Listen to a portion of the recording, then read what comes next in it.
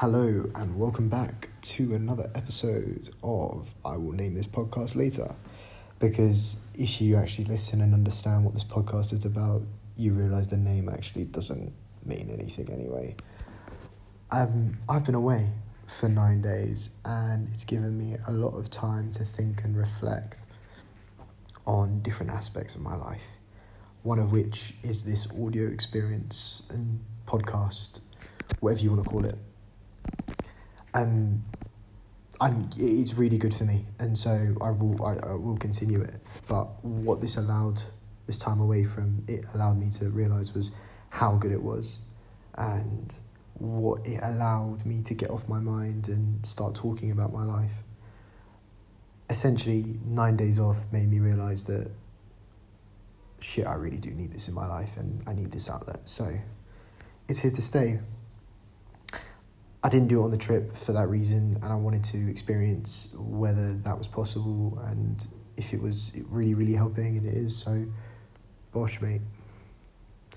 I said in the last episode, which was Summer Vibes, I think episode 8, was about that honeymoon period of my finishing university and then starting summer. And it was brilliant. Like I said, Vibes Cartel, summertime playing in the background, sun's out, you've got those summer hues, kind of just everyone's in a great place because the sun's out, drinks flowing, and barbecues. Shout out Musin, Ali, Tyler, Peter for hosting all those barbecues. Just amazing. But one of the biggest points of 2019 for me, alongside university finishing, getting out of that place, running home, was my European road trip. And it started as an idea of going away. Not sure where, but a holiday that me and my brother could take. He was finishing his A-levels and I'd be finishing uni. So we weren't sure where. We originally decided Israel, I think. Yeah, and we looked into it, but it ended up not coming into fruition. And what we both love is cars. We both love Top Gear and the Grand Tour, and we both love the specials. So we kind of wanted to do something similar, and the road trip had just emerged out of that. What I didn't realise was the mammoth task of planning it would be. When you look at Europe, you don't realise how many countries are actually in Europe, and yeah, I kind of just didn't realise it was huge. I think we did 14 countries, 17 cities, over a total of 2.5 months, and it was something like 9,000 kilometres-ish. Yeah, a lot of driving. We were originally going to take my car, which was a 2000 silver convertible Mazda, because the convertible is the only way to go if you do a European road trip. But it ended up having some issues. So I had the privilege of actually buying a car to take on this road trip to then sell afterwards, which is just mental. So we bought a used 2015 Mazda, which is the Mark IV variant, which had a 2-litre engine, more space, heated seats, kitted out with all the gizmos. And honestly, I'd never sat and driven a new car. So for me, that was a novelty in itself, and it was just awesome. It did its own little wheel spins, great gearbox, really easy to drive. Do I prefer it over mine? No, I like the rawity of mine, just like the rawity of this podcast. So, yeah, just a phenomenal trip all in all. But I want to break it down because whilst on Instagram it looks amazing, not every single part of it was. And I want to go through some of the key points, takeaways, some of the highlights, not the positive highlights, but the negative highlights, or whatever you want to call it. So I've been through why it came up and why the road trip and why not another adventure holiday. My brother's a big relaxation guy, so it kind of allowed him some downtime as well. But it was our first like brother holiday. So he started in the car with me, and my mum came out at another point, and my dad came out at another point. But he started first, so we drove to Dover at like 3 in the morning, or 2 in the morning, something like that, to get on the earliest ferry over to France to drive to Amsterdam. And I think one thing I realised is that as a family, and both me and my brother, we do really well in situations of, I think the word's adversity, basically where shit hits the fan. We cope really well because we kind of just click into gear and we just know what to do. But when shit isn't hitting the fan, is a problem for us.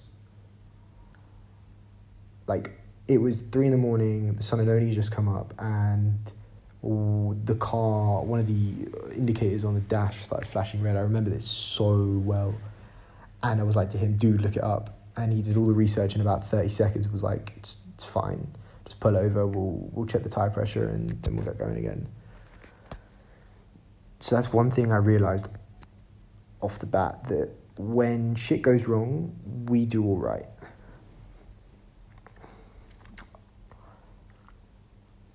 When you're in a car with someone for such long periods of time, and the amount of time we were driving between cities was about 5 hours to between 5 and 10 hours, you can't expect to be positive and be happy all the time because you're in such close proximity to a person, irrespective of who they are. I thought I could get away with being me and being okay with like just, cracking silly comments here and there, but that really takes a toll on someone when you're that close. So we ended up getting on each other's nerves, me on his more than him on me on his, which resulted in him on mine, and that back and forth wasn't really good for either of us. And one thing I remember was we were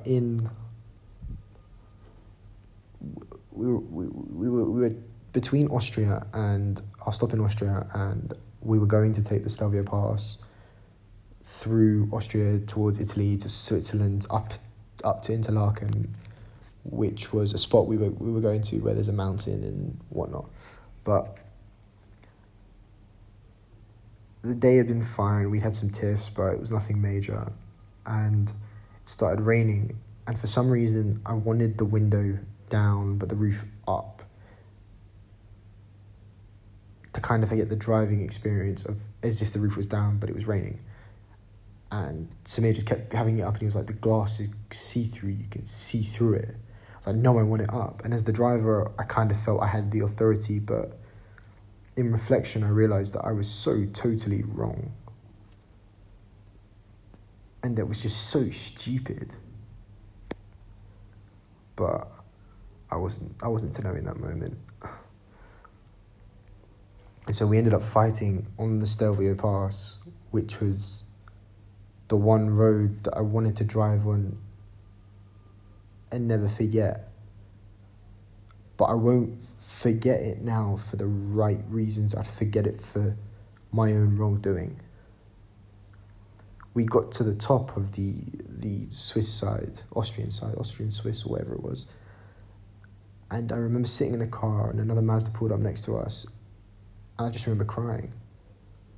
I remember crying because I can't remember why I was crying.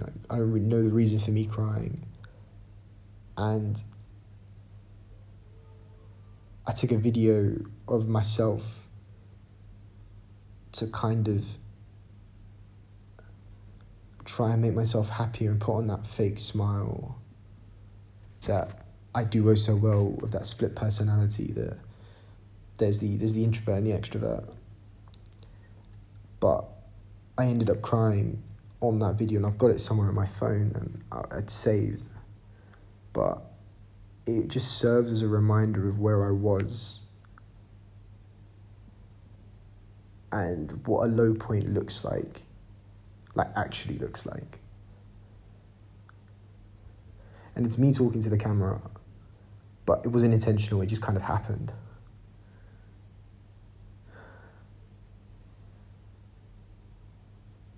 I never thought I'd speak about that. There's some things in life that you just want to hide, and that was one of those things, but no, I'm glad I said it. One thing I realised with Samir or Samuel was that it was an incredible journey that we undertook. It was mental, like actually mental. And I wanted it to be perfect. But what I didn't realise was my perfect and his perfect were different. I thought our perfects were aligned. They weren't, and that's okay. But I didn't realise that then, and that was a problem. And so I tried to force my perfect upon his kind of vision and his frame, and it just didn't work. And that's why we used to get into so many fights. So someone, if you're listening, I'm sorry. I really am, for being a dick and for acting the way I acted, and I shouldn't have. But I'm sorry. I know there's nothing I can do about it now, but I'm working on it. All of that at the start of your past kind of started this whole string of sobbing fits, like fits, where I couldn't stop, and it kind of hyperventilating and almost losing my breath, like I was having an attack or something. And I've had those a couple of times before, but never so many times in the space of in such a small amount of time. With my mum, so I was with my brother for up until Prague, and then my mum came out and joined us for a day, and then my brother flew home and I was with my mum, and virtually the same thing happened. I became more open with my mum over the course of that trip. Definitely. She might say I'm not, but I definitely think I was. But there were still breakdowns happening in these sobbing fits, and it wasn't her, it was me. And there's like a poison inside of me that just wasn't ready to be let out, or I couldn't get out. And like we'd end up in this verbal pettiness. And I love my mum, I really do. I really, really, really love my mum. She's such an amazing human. She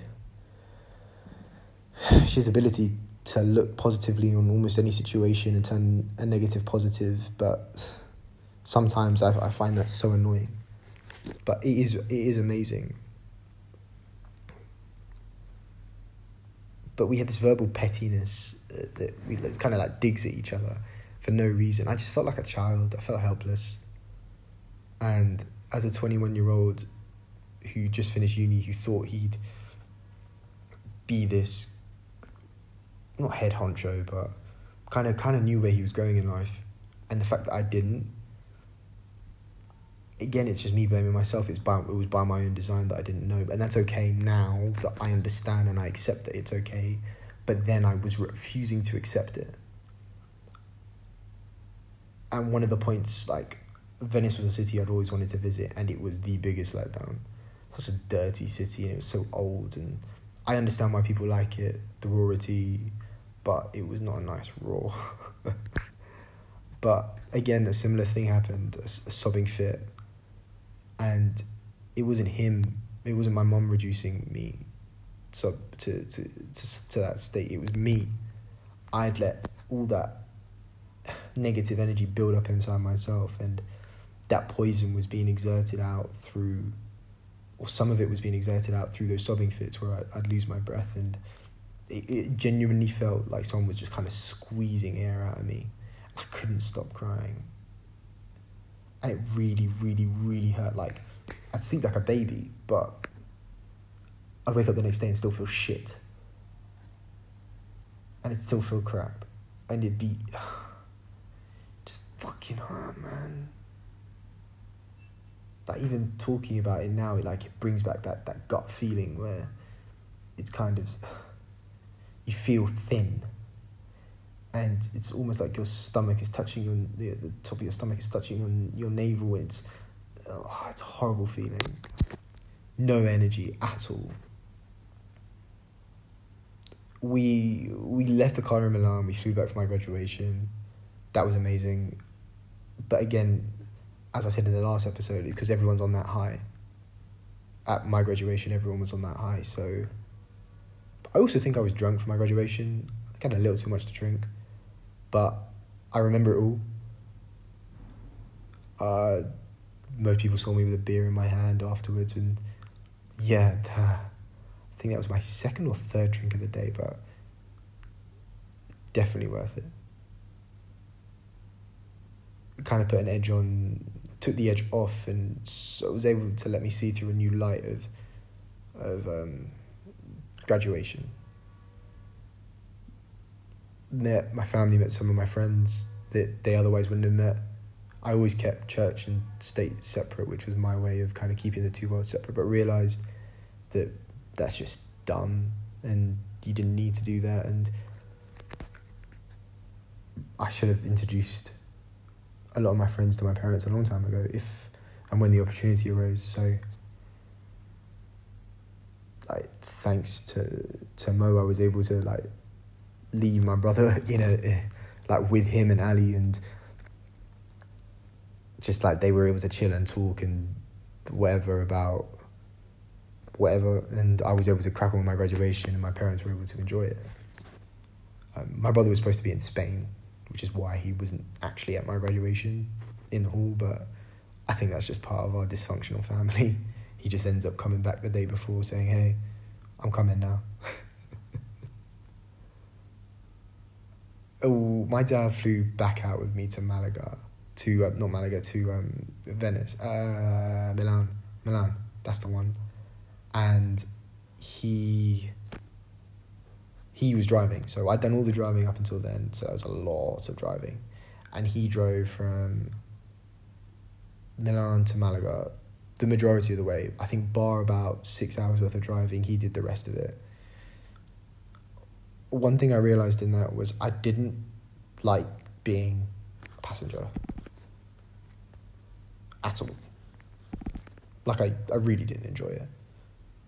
Not because he was driving, but just because I didn't know where to put my hands. Like, yeah, I had a map, but I had Google Maps and stuff to deal with, but didn't really have anything else. So, yeah, it was a bit weird, because I wasn't in this self-reflection kind of mode, so I didn't even actually know what self-reflection was, or mindfulness, or any of that. So yeah, a lot of time where I could have thought about stuff and I didn't. And I'm angry at myself for not doing and spending more time thinking about myself during that period of time. One thing I also realised was that my dad didn't actually comment on my mental state in the car. And we had a tiff in Valencia. And again, that resulted in me going into a sobbing fit. And for some reason, my mum calls it me holding a grudge. But it isn't. It's just I just remember the negatives, or what I see as the negatives. So yeah, just we got to Malaga in the end, and again, just sobbing fits. One thing I was able to do then was actually sit on a beach and do nothing for virtually a month. Not really talk to anyone but myself, and that started this whole reflection process. I just read and started reading and fell in love with books again. Over the course of this amazing, and it's fucking phenomenal that I've actually done it. And if anyone wants to do it, I've got the route. So you gotta go down here. Maybe just the basic route.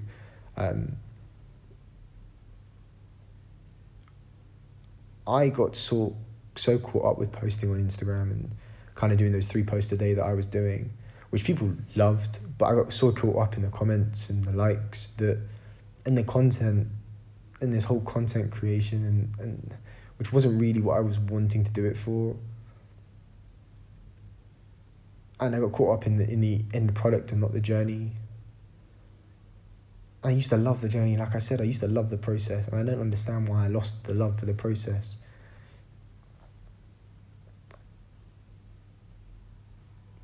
reality just didn't cut it. Even then, you're on this amazing trip. You've just bought a brand new car, and you're driving through Europe in a soft top, 2-seater convertible, which is almost the perfect car next to a Porsche to do it in.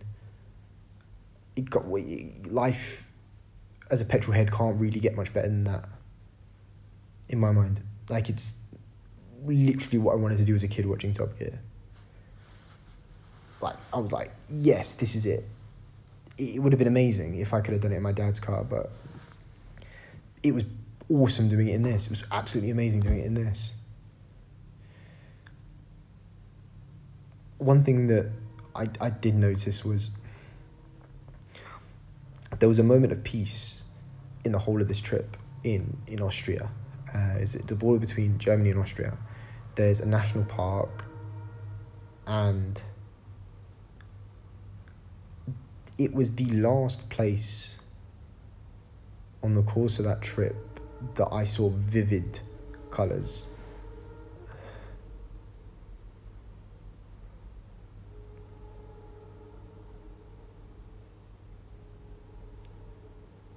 Like, vivid colours. And I was sober, I was driving, and I've never seen colours like that. And that's something that stands. I know it means something, just I don't know what it means yet.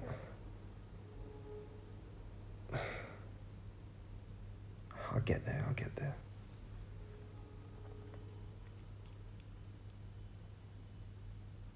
And those long drives when I was driving, and all I had to do was concentrate on the road, actually allowed me to think, because the driving became second nature. Once you got used to European roads, that became second nature. And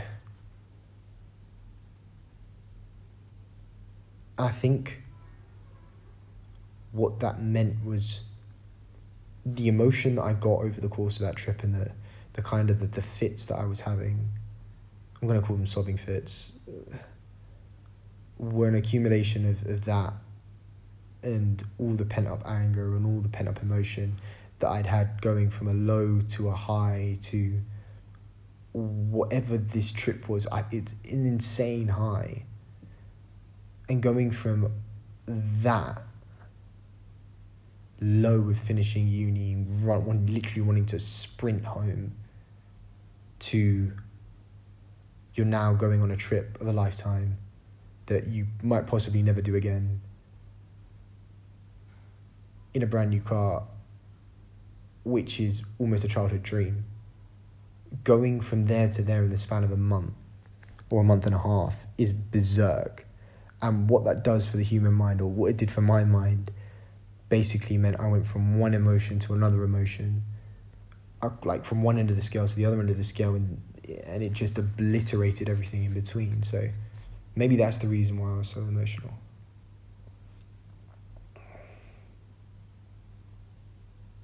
I think that's a good reflection on the trip. It was an incredibly emotional trip. It was an incredibly insightful trip. It opened my eyes to Europe. It opened my eyes to the world. And even now, sitting in India, I think about it. I actually lost all the photos I took on my DSLR. On the way, 3,000 photos just gone. But all the memories are in my head, and that I know means more. And that I know that me saying this now will be able to trigger those memories. Every single country was amazing. There's not a single country that was better than another in every way. Every country had its own perk. Switzerland, Serbia, just everything. Malaga's got a special place in my heart, but every city was just phenomenal, and everything in between was amazing. Even just driving, meeting new people, seeing new cars. Just European culture is so different from British culture. Yeah, thanks for doing that. Influential, inspirational people time. All the joys of this. And like I said before, and I have said before, I don't think about this until I actually start doing the podcast, so, or audio experience, whatever you want to call it. So the inspirational person that I want to mention today is my friend Mina. He is someone that I met during my first year of university through my housemate Steph. And I don't know how we hit it off. I don't know actually the first day we met, actually. But all I remember was he's a real short guy. He's got a proper skinned fade haircut with these massive glasses, and he's tiny. He actually is tiny. But Mina has the ability to walk into any room and just make people smile. What have I talked about Mina before? I don't know. Well, if I have, Mina, you're just mental, man. You're such an inspiring character. He's a chameleon. And he can walk into any room and just become, not even become, it's just him. It's just his personality. He meshes with, he's such a people person. Something that I look up to in an amazing way, because he's able to have a conversation with everyone on anything. Not because he knows everything, but because he's able to tap into an emotion that allows him to empathise with them and sympathise. And so we can hold a conversation with so many people, so many different characters. He can be talking to, I don't know, someone from Eton, but in the next hour be talking to, I don't know, some guy from his ends in Brighton that thinks he's Rose. Like, the spectrum he can talk to is mental, and I really look up to that. So thanks, Mina, for coming into my life, and thank you for our shisha sessions alongside Phil when we used to do them together in second year. They're just amazing. They made my second year amazing. I'm gonna round this off. I'm not sure what I'm going to speak about next, but definitely will more than likely be my India trip. I also want to start a mini-series within this, like once a week or maybe twice a week. I'm not too sure, but I'll confirm a time. I'll confirm when I'll do it.